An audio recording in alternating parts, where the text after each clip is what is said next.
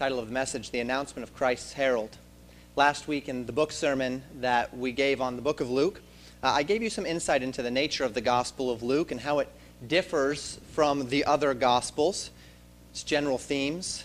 Luke is an interesting Gospel in that it begins, unless you kind of want to get technical, it begins at the earliest point of history in any of the Gospels. Technically, John begins with, "In the beginning was the Word," right? So I guess we could technically say that John is the earliest as far as history goes. But when we talk about human history prior to the pre-existent, ever-existent Christ, Luke starts a full 6 months before Jesus Christ is even conceived.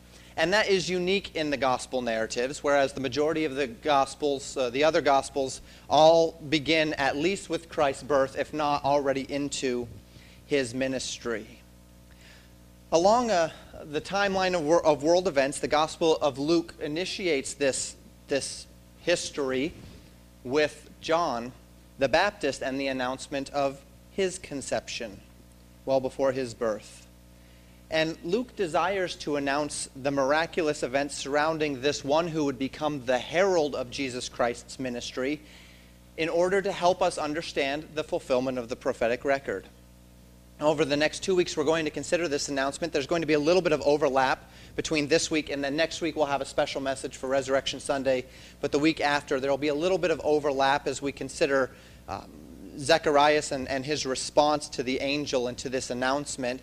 But this morning, we're going to look at the facts. We're going to exposit the passage, objectively understand what's going on here, and we're also going to consider together one little snippet that I think will be a great encouragement to us in regard to prayer as we walk through the text. So let's dig right in this morning because we are short on time. So let's dig in, and I might go a little bit faster than normal, so hang on here.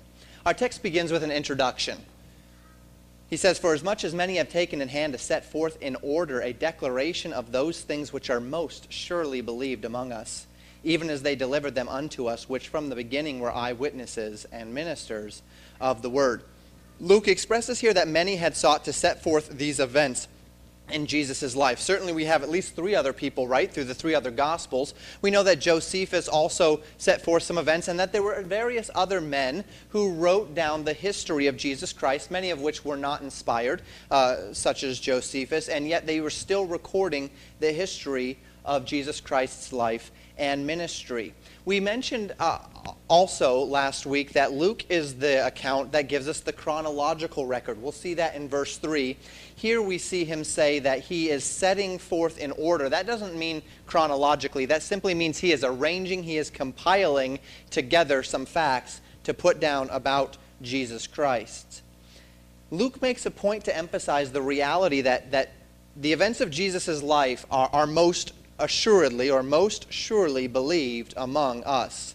The question arises whether the reader is included in this statement, and most likely he is not. He's writing to a man named Theophilus, most excellent Theophilus, as we'll see in just a few moments. And the us seems to imply that the ones who have compiled these things, the ones who are representing the gospel of Jesus Christ, the apostles and their companions, are the us there. These things are most assuredly believed, and now he's trying to write to this man to convince him of or to give him the facts.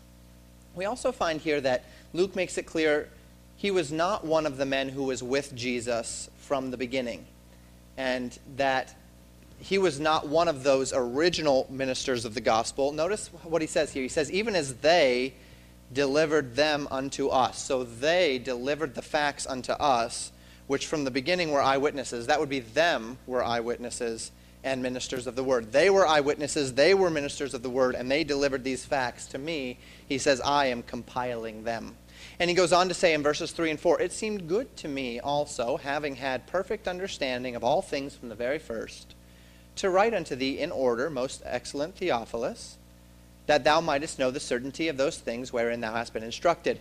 Luke states here that he, though not an eyewitness, through his associations and through his research, have a perfect understanding, that not meaning flawless, but a complete understanding of everything having to do with the elements of the life of Christ that he is about to relate. He states that he has learned the accurate events. In other words, he says, a lot of people are writing a lot of things, but I can guarantee you that these are accurate. These are based upon eyewitness accounts, accurate accounts of Jesus Christ's life and teaching.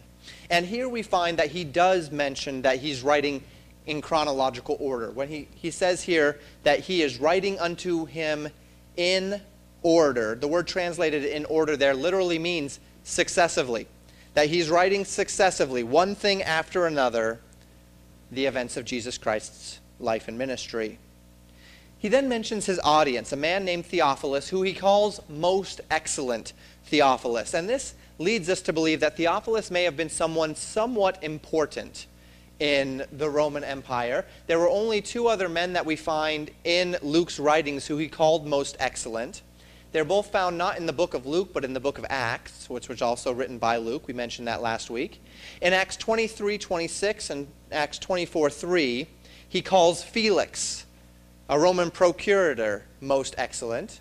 And then in Acts 26:25, he calls a man named Festus most excellent. He was the man that actually replaced Felix as procurator in Judea. And so the procurators being men that were effectively governors, they were given authority over a particular region. They were pretty minimal in their authority, but authority nonetheless. These men were called most excellent, which leads us to believe that Theophilus may have been one of these procurators as well. He may have been a leader of some sort in the Roman government, and he had a position of authority, and Luke is seeking to relay to him the events surrounding Jesus Christ's life, death, and then, as we get into the book of Acts, the life of the early church. Luke also gives his purpose. He says that Theophilus would know the certainty of the things with which he's been told. So Theophilus says, I've heard a bunch of stuff, and it probably happened kind of like this.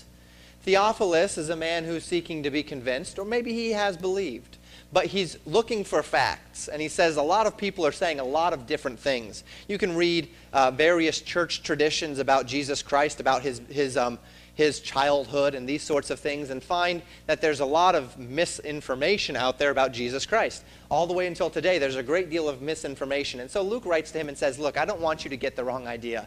So I wrote down the facts. These are eyewitness facts from men who were there that followed Christ, apostles of Jesus Christ. And then, of course, we know now that Luke is also inspired by the Holy Spirit and therefore is 100% trustworthy. Now, the story of the Gospel of Luke actually begins in a prophecy in Malachi. Malachi was the final written prophecy in the Old Testament. Following the ministry of Malachi, the word of the Lord would not be heard in the nation of Israel for about 450 years. These were called, and are still called in theological circles, the silent years, years where God was not speaking to his people. Malachi was a prophet, a writing prophet, like many of the minor prophets we call them. Malachi's was the last. After Malachi, it was silent. No more prophets. No more, thus saith the Lord. Until the very events of Luke chapter 1 that we're learning about this morning. And Malachi's final words are extremely important. Let me read to you Malachi 4. You've got it up there on the screen. For behold, the day cometh that shall burn as an oven, and all the proud, yea, and all that do wickedly shall be stubble, and the day that cometh shall burn them up, saith the Lord of hosts, that it shall leave them neither root nor branch. But unto you that fear my name shall the Son of Righteousness arise with healing in his wings. And ye shall go forth and grow up as calves of the stall. And ye shall tread down the wicked, for they shall be ashes under the soles of your feet in the day that I shall do this, saith the Lord of hosts. Remember ye the law of Moses my servant, which I commanded unto him in Horeb for all Israel, with the statutes and judgments. Behold, I will send you Elijah the prophet, before the coming of the great and dreadful day of the Lord, and he shall turn the hearts of the fathers to the children, and the hearts of the children to their fathers, lest I come and smite the earth with a curse. So in this final prophecy of the Old Testament, we read a promise. We read several promises. First, the promise of Messiah, that in the days of darkness there would be one, a son of righteousness, who would arise, literally like a sunrise. The S-U-N there, it's not S-O-N of righteousness, it's S-U-N, son of righteousness shall arise. A daybreak, which is why Simeon calls the infant Christ the dayspring from on high. A daybreak would arise with healing in his wings, the rays, with healing. And then he promises them that as this happens, he tells them, he says, remember the law of Moses, remember my statutes and judgments. Then he says, and I'm going to send Elijah before that great and terrible day of the Lord. The final two verses, the day of the Lord is announced, and Elijah, he says, would come and would turn the hearts of the fathers to the children and the hearts of the children to the fathers. We'll talk about that more in just a little bit. With this important prophecy in mind, however, let's open up the historical record. That was all kind of introductory from Luke to Theophilus. In verses 5 and 6, we see the beginning of the historical record here. He says, there was, in the days of Herod, the king of Judea, a certain priest named Zacharias, of the course of Abiah, and his wife was of the daughters of Aaron, and her name was Elizabeth. And they were both righteous before God, walking in all the commandments and ordinances of the Lord blameless. So Zacharias was a priest, which tells us definitively that he's a Levite, and the text tells us that he is of the course of Abiah. These courses that we read about of the Levites, they were not something that was prescribed by the law. It was actually instituted in the days of King David. We'll learn in some months in 2 Samuel that David gets it in his mind and in his heart that he wants to build a house for the Lord. He wants to build a temple, whereas the Lord has always been in a tabernacle. The difference, a tabernacle being made of tents, the temple would be a permanent structure.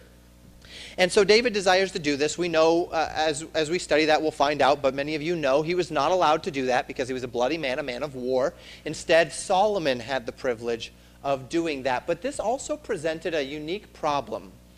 See, because in the Levitical order, if you read through Leviticus, you find that the Levites had been all given duties before the Lord. And these duties were prescribed to them by family. Now, you had the family of Aaron who got the high priest duties. But then you had all of the other families of the Levites who had been given different duties. And these duties were things such as to take care of the tent, the material, the fabric for the tent. Another to erect and dismantle and to carry and to take care of the poles, the tent poles, the staves, to take care of the outer wall, to take care of the foundation. And all of these different tasks and duties had been given to these Levites.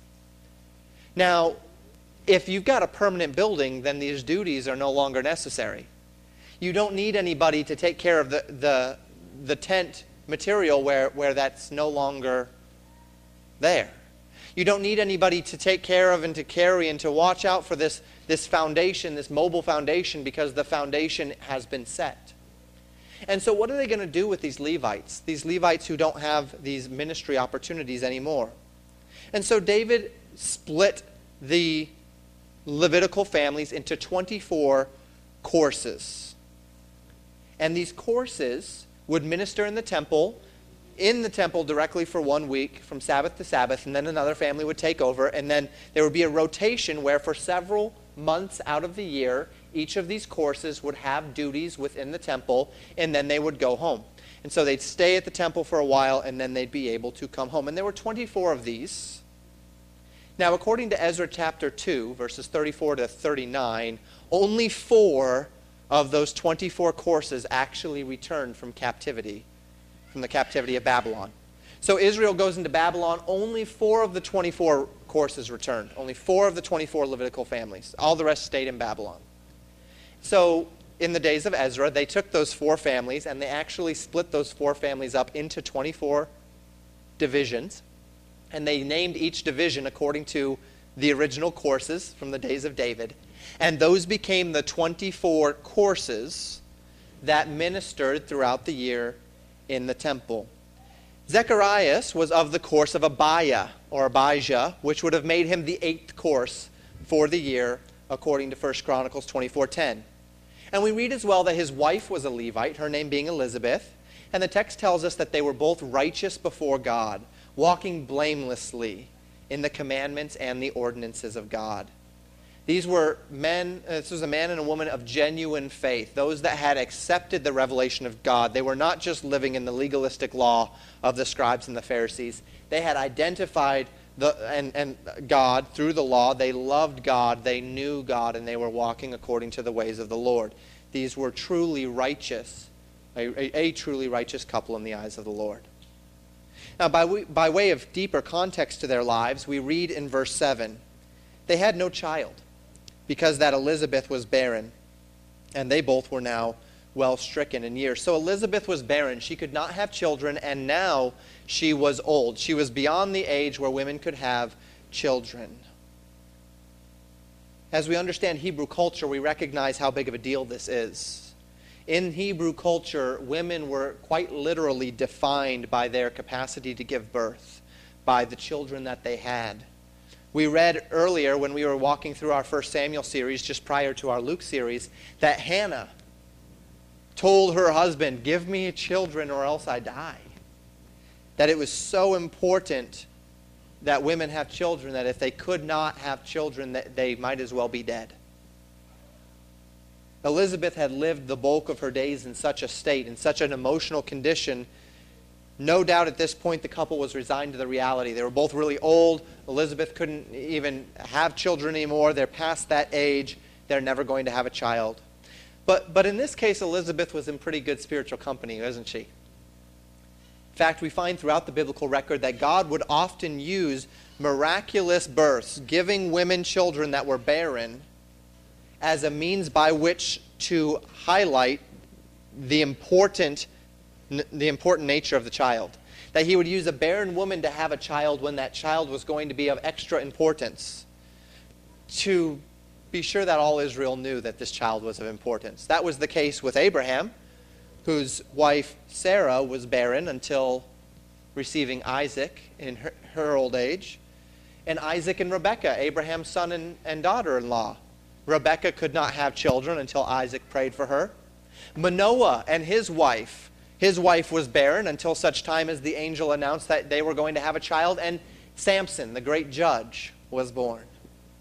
Elkanah and Hannah, we mentioned already from 1 Samuel.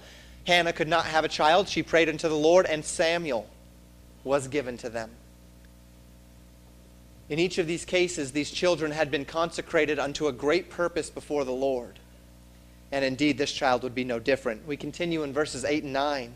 And it came to pass that while he executed the priest's office before God in the order of his course, according to the custom of the priest's office, his lot was to burn incense when he went into the temple of the Lord. So Zechariah's lot, his responsibility on this day was to burn incense. We know from the scriptures that the burning of incense was indicative of prayer. That as the incense would go up to the Lord, so too do the prayers of his saints. And so at the time of prayer every day, the incense would be burned. More accurately, at the time of the incense, people would pray.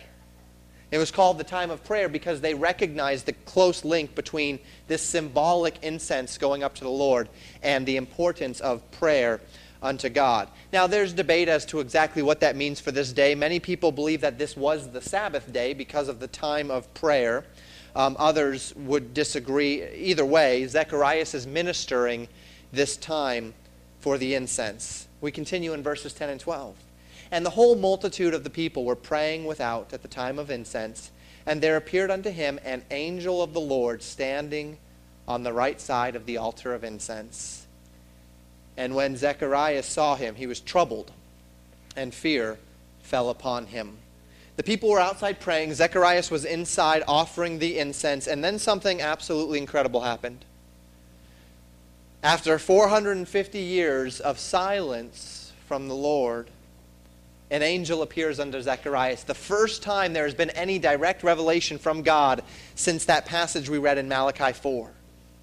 This angel appears. Talk about a monumental event.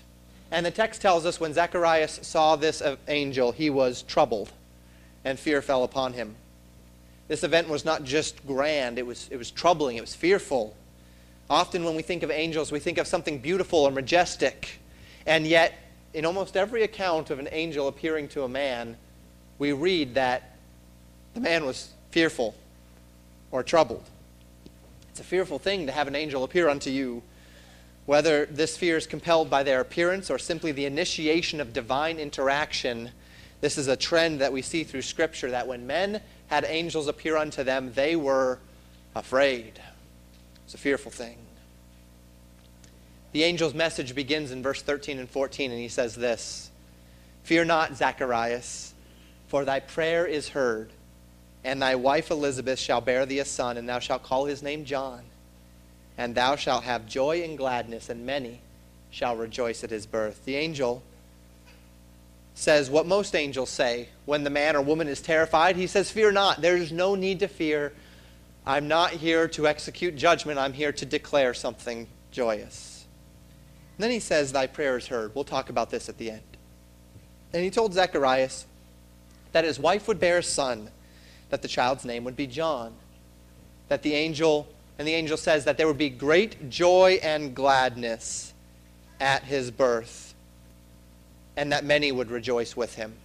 Now, the joy and gladness part we all get, right? And even among the family. We announced today that my wife is going to have another child in September, and Lord willing, if all goes as planned, there will be great joy and gladness on that day. And we'll be happy, and we'll call the family, the church family, and our blood family, and we'll tell them, and there will be joy and rejoicing. And that's to be understood. But he says here, beyond that, many shall rejoice at his birth. He's telling Zacharias here, this is not just going to be a family rejoicing. This is bigger than that. John is going to make many, many people very, very happy, because he's declaring something. He's symbolic of something. His appearance is initiating the appearance of your Messiah. And that's a joyful thing. The impact of John's birth would extend well beyond his own household. And so many would rejoice. He continues in verses 15 and 16 with the announcement, "For he shall be great." That's John, this child. "He shall be great in the sight of the Lord, and he shall drink neither wine nor strong drink. He shall be filled with the Holy Ghost, even from his mother's womb. And many of the children of Israel shall he turn unto the Lord their God." The angel first says that the child would drink neither wine nor strong drink. The characteristic of drinking no alcoholic beverages in Jewish culture was unique to one group of people, well, two groups of people. It was unique to the priests, who were not allowed to drink anything alcoholic, and then to one who took the vow of the Nazarite. I won't read the whole passage, but we'll consider a few snippets, and then we'll summarize the vow.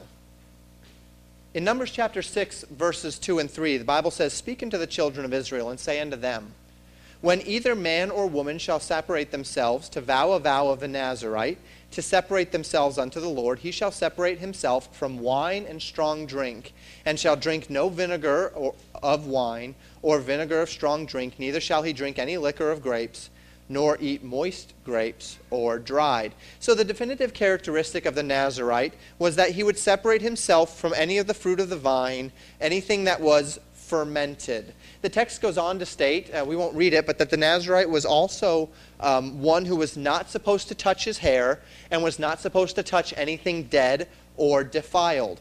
And this would be only until he ends his vow. Now, the vow of the Nazarite was intended to be a temporary vow. It was not intended to be a relatively long-term thing. It was a temporary vow, and it represented the very highest degree of ceremonial purity.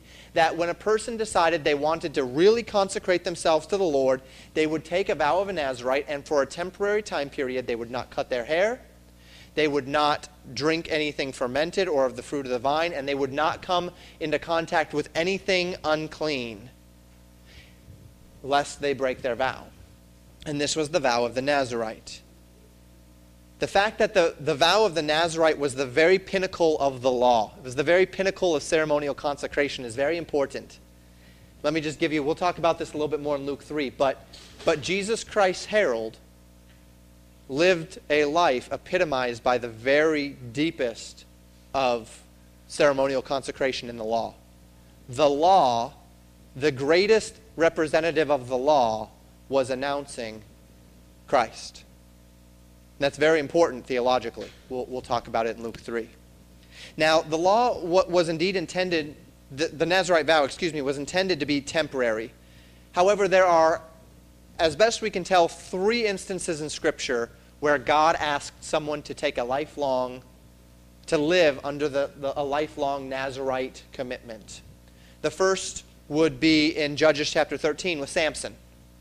Samson was to be a Nazirite from birth. He was supposed to not cut his hair, not touch anything unclean, and we know how that went. The second, from what we can tell, is 1 Samuel.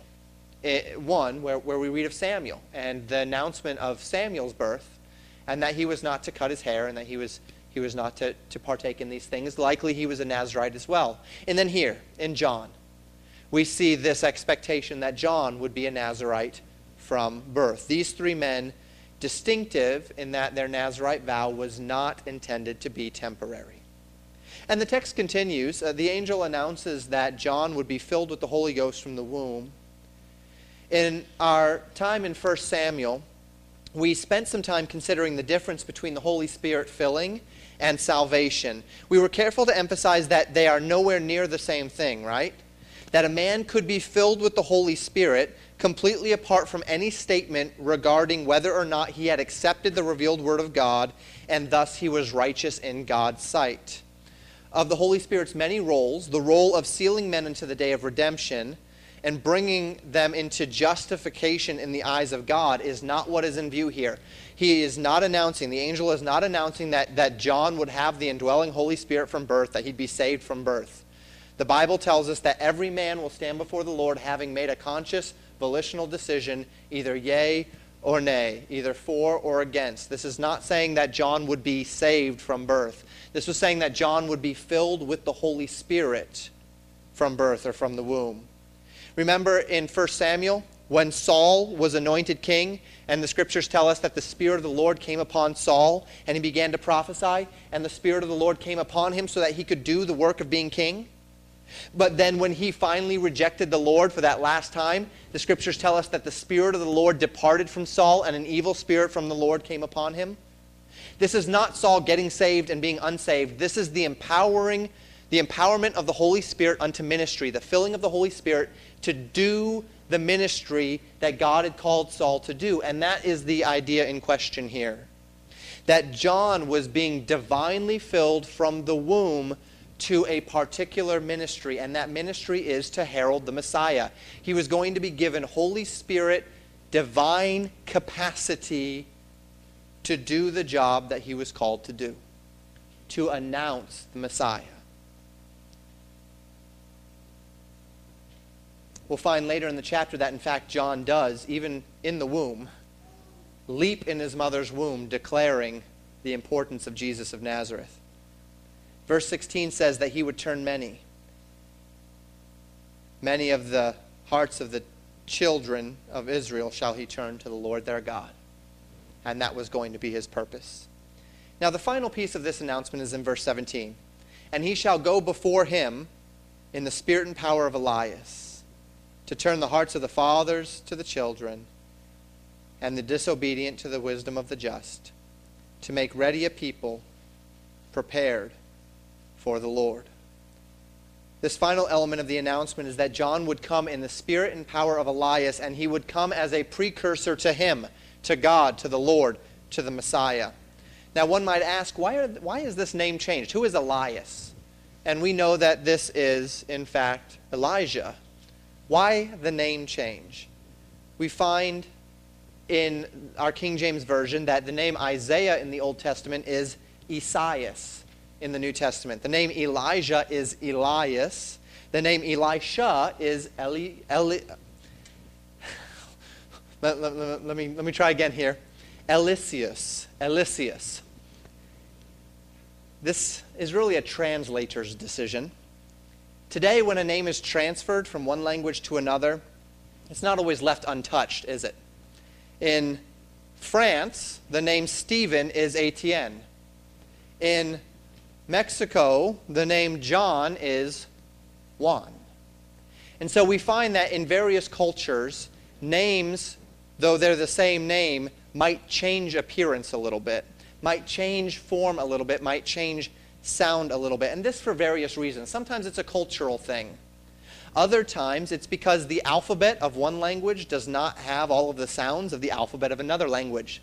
Such was the case in Hebrew and Greek culture. The Hebrew alphabet does not have all the same sounds as the Greek alphabet. And so there had to be some changes in the way that the name was written in order, and the name was said. It was quite common, in fact, in translating Hebrew to Greek. Now, many of the modern translations will make that leap for you, and they'll take Isaiah, and in the Greek it'll say Esaias, but they'll put Isaiah in, and that's fine. That increases understanding. You just need to know. You need to know which one is which.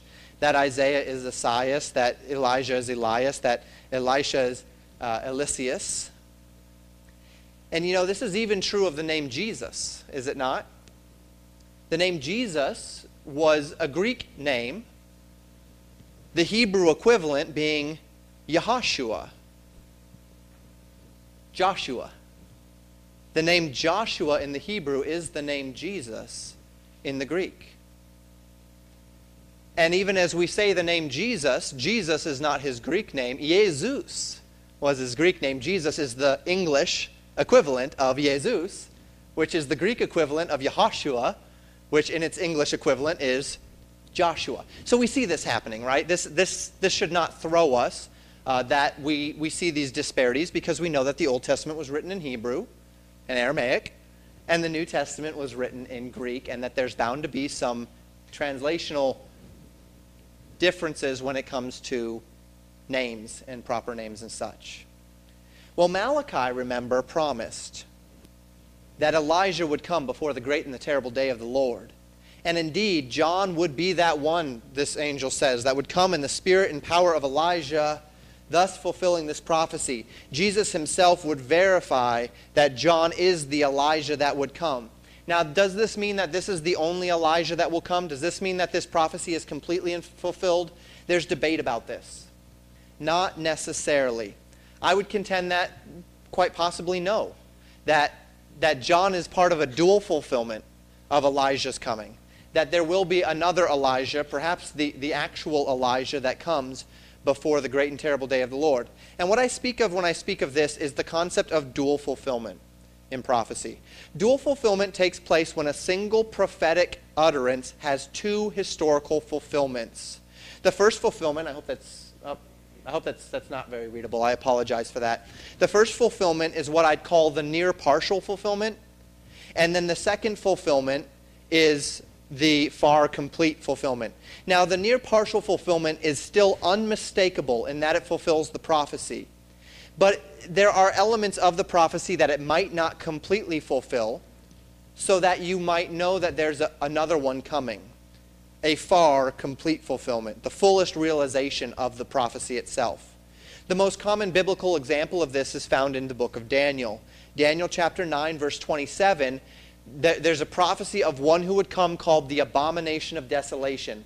And the Bible tells us that this abomination of desolation would be a man who desecrates the temple, and he sets himself on the throne in the temple.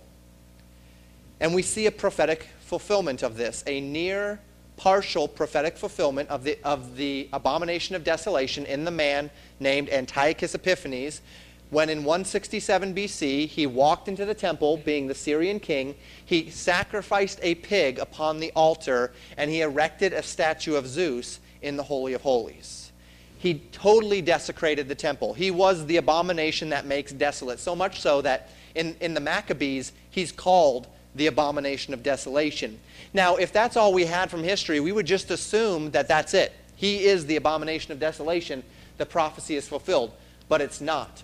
Because when Jesus walks the earth and his disciples say, tell us what it's going to be like at the end of the world, in Matthew chapter 24. In verse 15, Jesus says, when you see the abomination of desolation standing in the temple, then you better run. He says at the end of the world, there's coming a day when the abomination of desolation is coming, and he was speaking of Antichrist, the one that would come. And even in the book of Daniel, as we look at this abomination of desolation, Antiochus Epiphanes perfectly fits that one prophecy of desecrating the temple, but he doesn't fit everything else the abomination of desolation is intended to do, which is literally to place himself on the throne in the temple. Antiochus didn't do that. He put Zeus on the throne, effectively. And so we see a near partial fulfillment, and we see a complete farther fulfillment that's coming yet in history. And this happens in prophecy sometimes. A near partial and a far complete. Why would God do this? Well, the near partial fulfillment is a way of validating the far complete. Because we see the near partial in history, we can rest assured the far complete will come. It's like maybe a checkpoint along the way. And the same might be said of John the Baptist here. This is what many contend, and I think it's a valid assumption. I'm not saying it's 100%, but it's possible. In this instance, we would see the prophecy that Elijah would come before the great and terrible day of the Lord. And John the Baptist is this one who would come in the spirit and power of Elijah. He would perform his ministry of reconciliation. The people would know that the day of the Lord is at hand. Jesus states plainly that John is the Elijah that would come if they would receive it. The angel references plainly that John would come in that spirit and that power, that he would reconcile the hearts of the children to the fathers. And yet I cannot help but wonder if maybe a second fulfillment will be at hand. Today, in the Seder Supper, which the Jews, the Orthodox Jews, will be partaking in just a couple of days, during that Seder Supper, if you remember from last year when we had Missionary Bergman come, there was a seat left empty for Elijah. And there was a cup that they would fill for Elijah, because they're looking for that Elijah to come. Now, Jesus says if you will receive it, John is that Elijah that's ushering in the Messiah. And yet this Elijah is also said to usher in the day of the Lord that will come as a thief in the night, the day of the Lord that will bring the final judgment, the second coming of our Lord. And it could very well be that Elijah might come. As we look into the book of Revelation, there's two witnesses, right? And many people believe those two witnesses, one of whom might be Elijah. So that Elijah might come before the actual Elijah might come. Could be a dual fulfillment. I introduce that to you, I present that to you as a possibility that we might be looking at a dual fulfillment there. John and then actual Elijah. John as the near partial fulfillment, and then a future Elijah as the far complete fulfillment. Now the final question that we ask before we move out of this verse: what does it mean that he turned the hearts of the fathers to the children and the hearts of the children to their fathers? And again, this is debated. But I would, as I present it, I would present it this way, and I believe that it's probably a pretty solid answer. The hearts of the children would be turned back to the same kind of obedience and belief and faith of the patriarchs. And I believe that's what's being said here, that John would encourage God's people who were steeped in this legalistic way of life, and he would turn their hearts back to the hearts of their fathers, back to the kind of heart that truly loved the Lord, a heart of faith and a heart of belief and a heart of zeal. So Zechariah's response in verse 18 is actually a little bit less than enthusiastic. You'd think he'd be pretty excited, but notice what he says.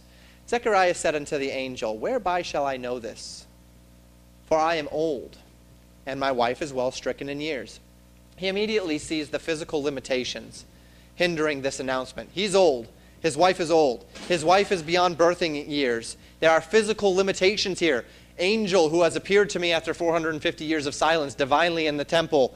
There's some physical limitations here that I'm concerned with. And he allows these physical limitations to cloud the issue, to cloud the miracle, to cloud the announcement.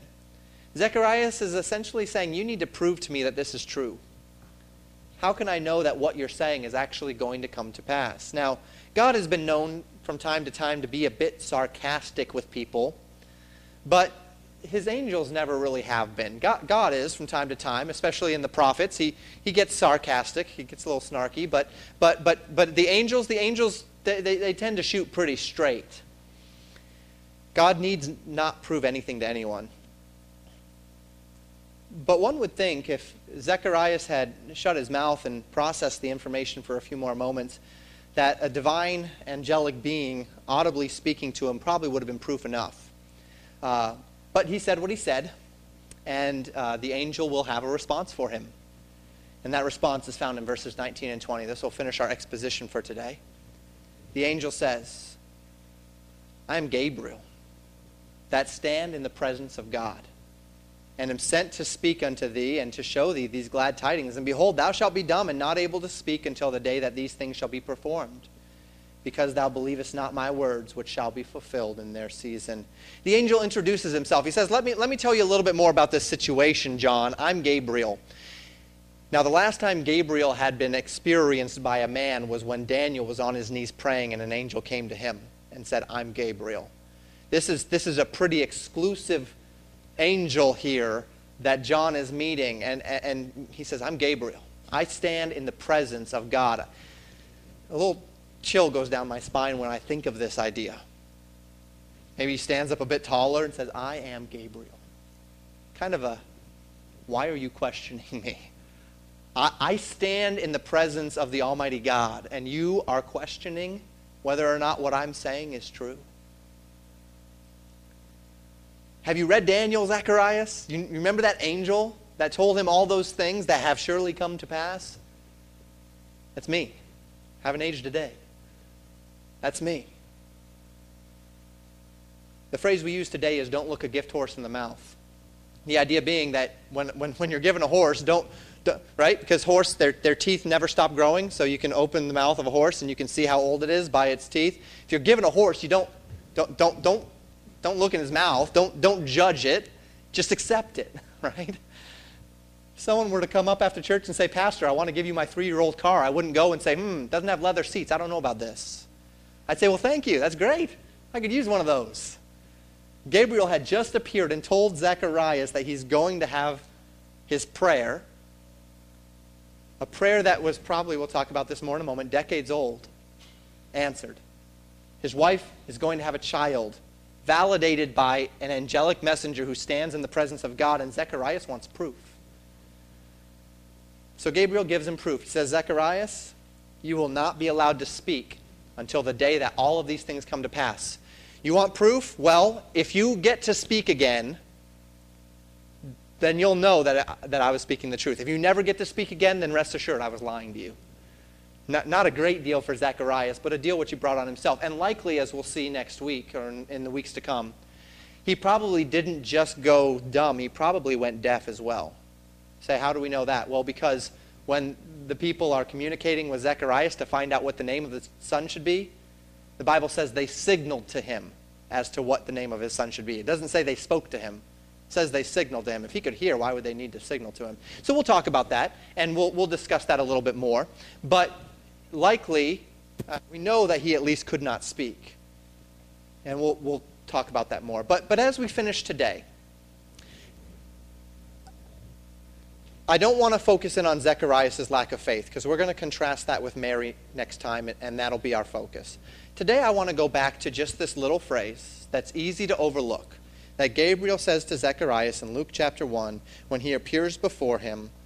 And he says unto him in verse 13, Fear not, Zacharias, for thy prayer is heard. I just want to give one application, one bit of encouragement to you this morning.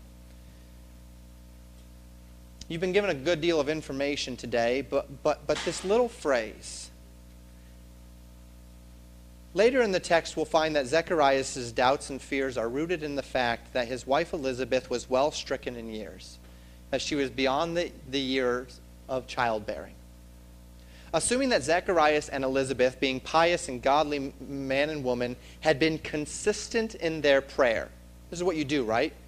You're consistent in your prayer, asking for that which you would desire of the Lord, as long as there was hope. We can assume that Zacharias and Elizabeth, probably until the time where she was no longer able to have children biologically, that she was praying for children, praying for a child. Now, if they were well beyond that, if they were well stricken in years, how long do you think it had been since they had prayed that prayer? 5 years? 10 years? 15 years? Since the last time that they had prayed that prayer? Since the last time where there was hope that there might be a child, so they prayed?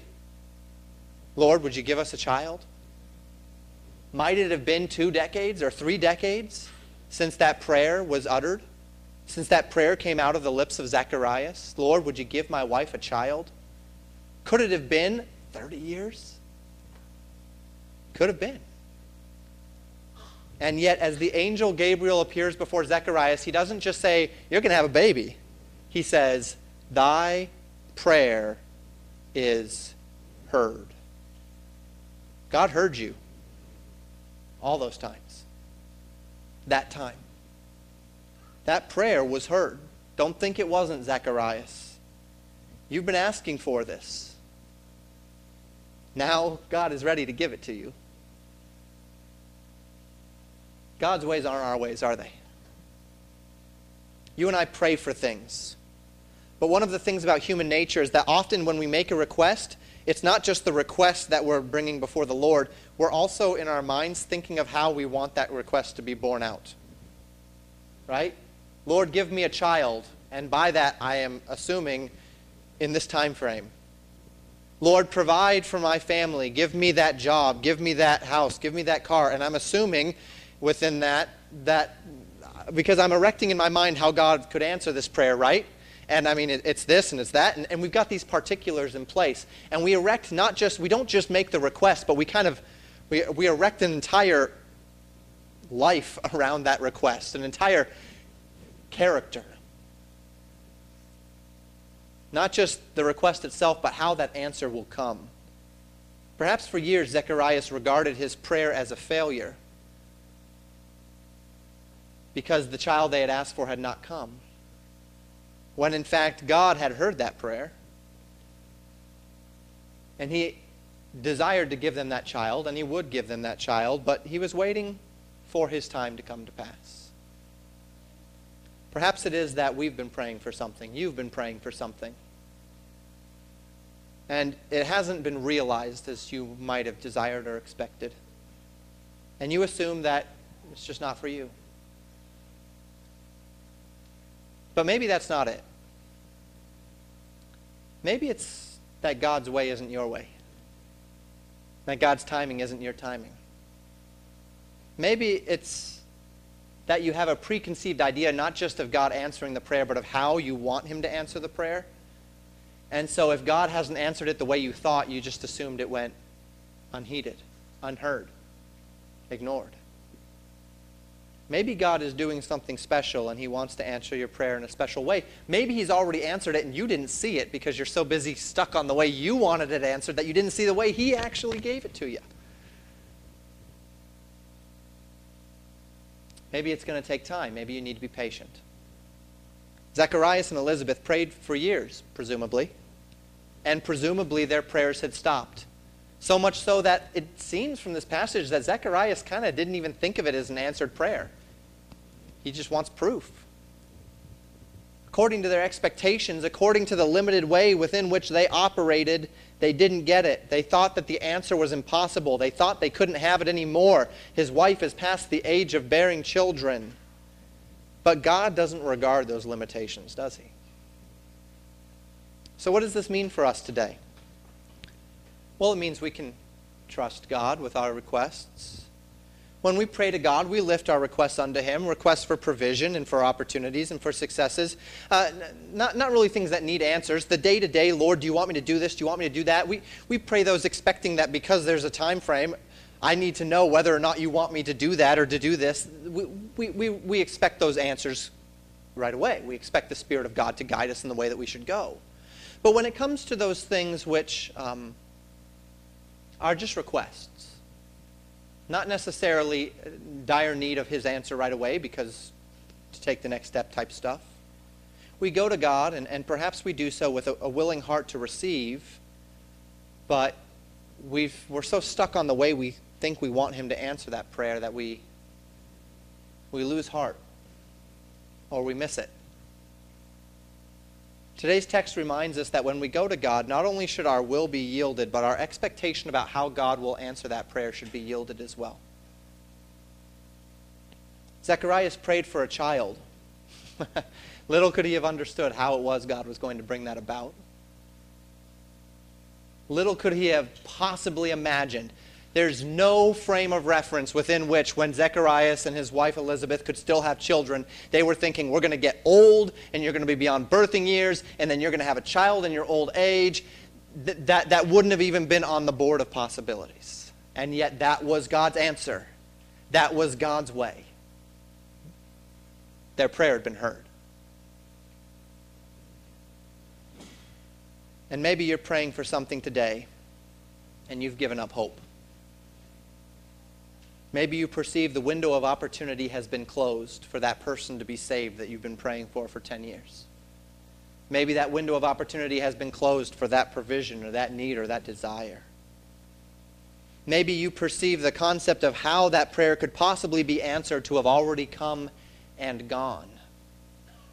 But today we're encouraged in that we're reminded that God is beyond the frail human limitations that we sometimes put on him.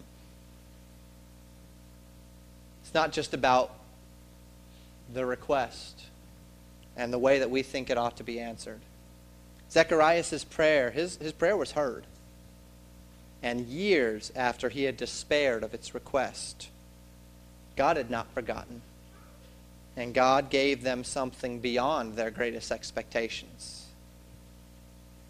So as we close today, may I encourage you in that thought. Let's be looking, not just in light of our requests for the way we think God ought to answer it, but let's be looking for God's answers.